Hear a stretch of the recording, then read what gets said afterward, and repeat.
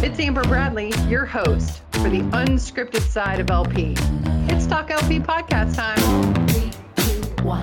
'Cause no one can do it like we do it, like we do it. All right, what's up? Talk LP podcast time, live at NRF Protect.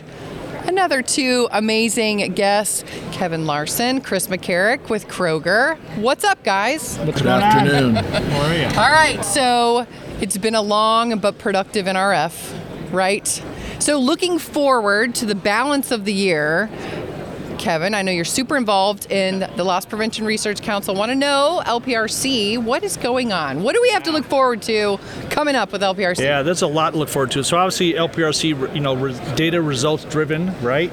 And so we have almost 160 members now, right? Wow. So we're growing, which is fantastic. So we obviously have our Impact Conference coming up late this fall, October 3rd through the 5th. We have our existing working groups. We have 8 different working groups: ORC, product protection, violent crimes, retail fraud.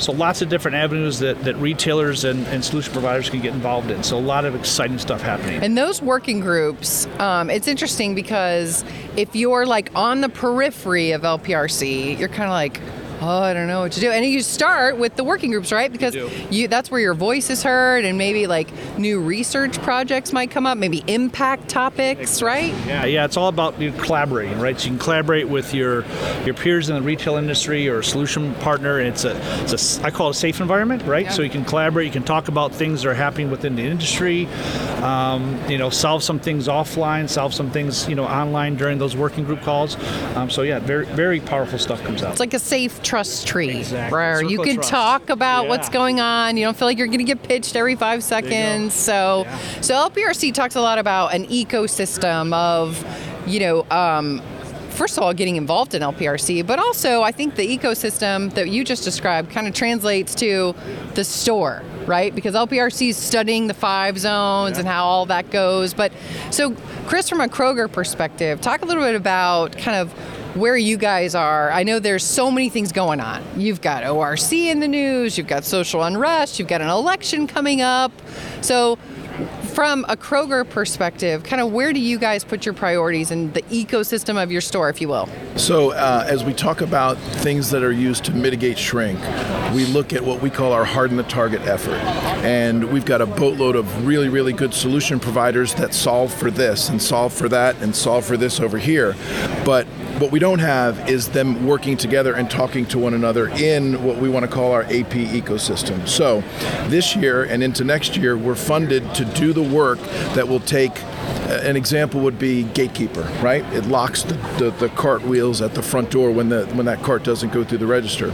But wouldn't it be great if our live view tower, who is here, by the way, zooms in on that front door and begins recording what the activity is happening there and gathers information about maybe the getaway car with maybe even a license plate number. Or if we have an Everseen alert at the self-checkouts that says, hey, you've got somebody that is skip scanning a boatload of merchandise, and then just communicate that to the other devices so that all of them are working together, whereas today they work in their own individual silos.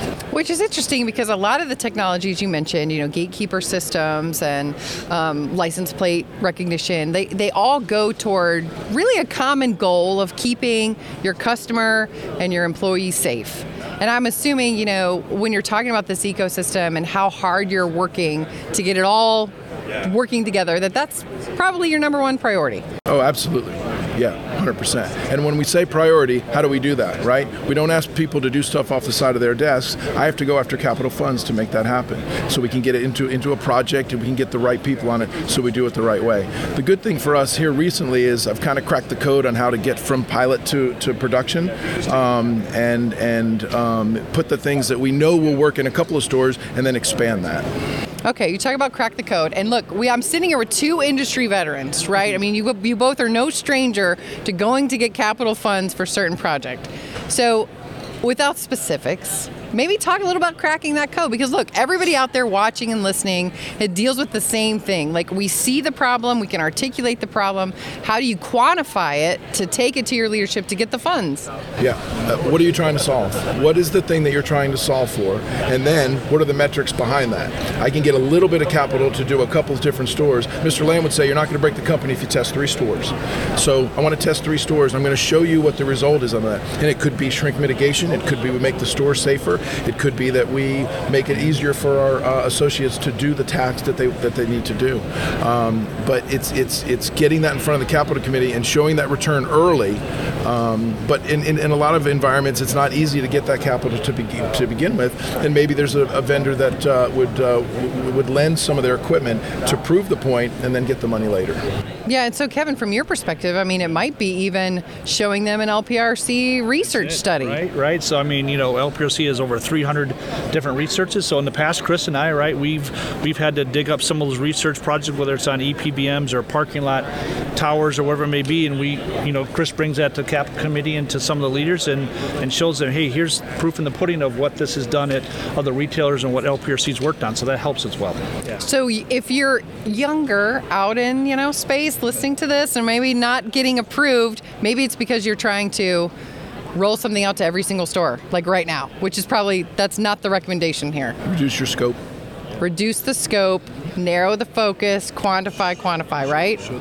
Yeah. Love that. What does Mike say? It's like a Mikeism, like the screen door on the submarine. Yep. That makes much sense as a screen door on a submarine. I think I just got one. I just got a Mike Lamism into this podcast. That's how I roll. Okay.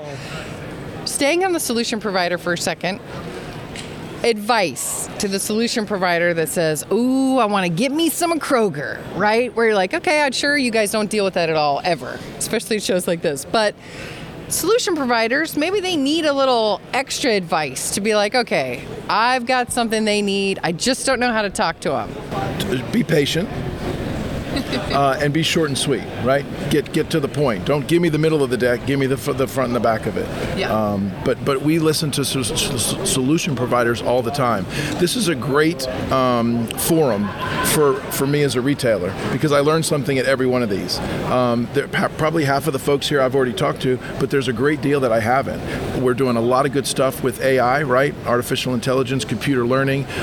We're dipping our toe in the pool from a face matching standpoint. Didn't say recognition, face matching standpoint. And so I think because the technology is moving so fast, we're in a great position to be able to pilot this. Yeah, and to go what Chris said, I'll add, just listen, right? Listen to the retailer, know who the retailer is, right? We've had, Chris and I both had providers that come in and we're like, well, can you tweak it this way or tweak it that way, change, adapt it? No, we can't do it that way, right? So be willing to change and adapt into what the needs of Kroger are or any other retailer.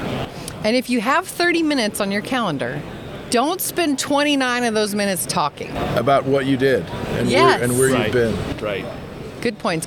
Okay, we talked about face matching. Interesting. There's so many myths of face matching, right? Where people are going to walk in the store and you know exactly who they are and what they ate for breakfast and what car they drive, when it's not the case at all. It's just a formula of a pattern of a face. You keep it for the duration of your CCTV sometimes. That's right, or less. It's completely customizable. Yes, unless you're a bad dude and you're stealing all my stuff, I'm going to enroll your face into just the pattern.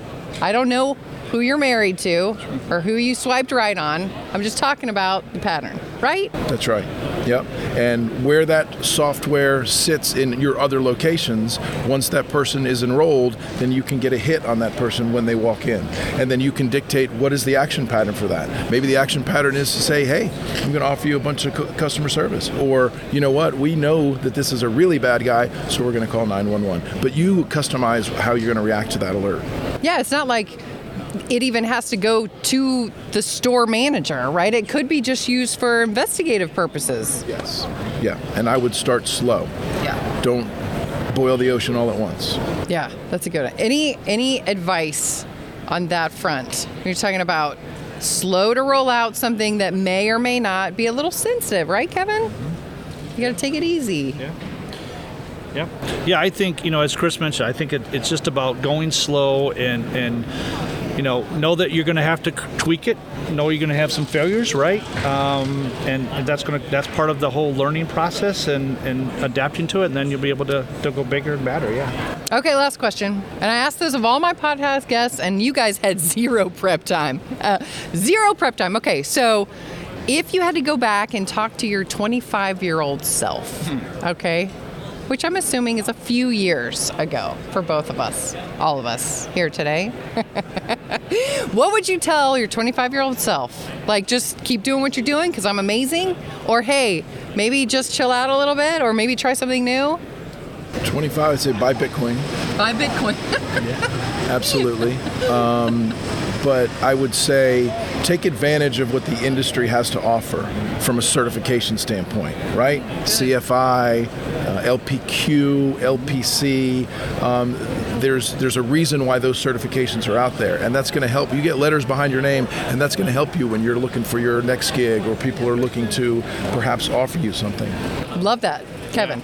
I would say just, learn from others, try to get a mentor, right? Learn from some of the industry professionals that are out there. Take it slow, listen a lot. Don't try to do it all at once. Don't try to be that rock star at age 25 because it's not going to happen.